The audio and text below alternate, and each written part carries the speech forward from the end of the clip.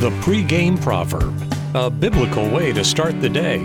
Here's John Rayner. Good word today that warns us against being proud or too in love with ourselves in the Proverbs. Proverbs chapter 11, verse 2, and the word of the Lord says, "Pride leads to disgrace, but with humility comes wisdom." So two very different paths, two very different outcomes. You got pride, that brings disgrace. Humility, that brings wisdom. And we certainly don't want disgrace. We would rather have wisdom.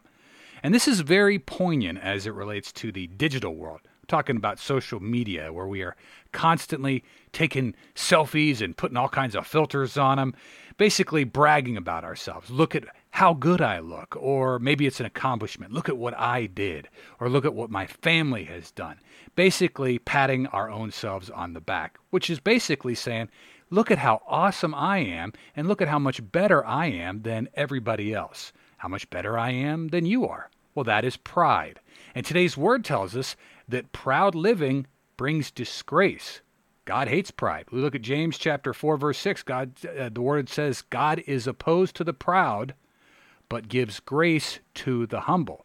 And God certainly does bring down the prideful people. We take it back to David and Goliath, one of the most famous Bible stories there is. Goliath was this big and ferocious Philistine, and certainly very proud, arrogant, and boastful. He didn't let anyone in the room forget about how awesome he thought he was. And then God takes David, who's way smaller than Goliath, way more meek and way more humble, and David's just armed with a slingshot, and David brings down Goliath without even engaging him face to face. And Hitler is a more modern example. Hitler, certainly very proud of his ancestry, thinks he's going to take over the world, and that didn't work out for him very well. In his final days, he's cowardly hiding out in an underground bunker, and rather than facing his enemies, he takes his own life. Again, God humbles the proud.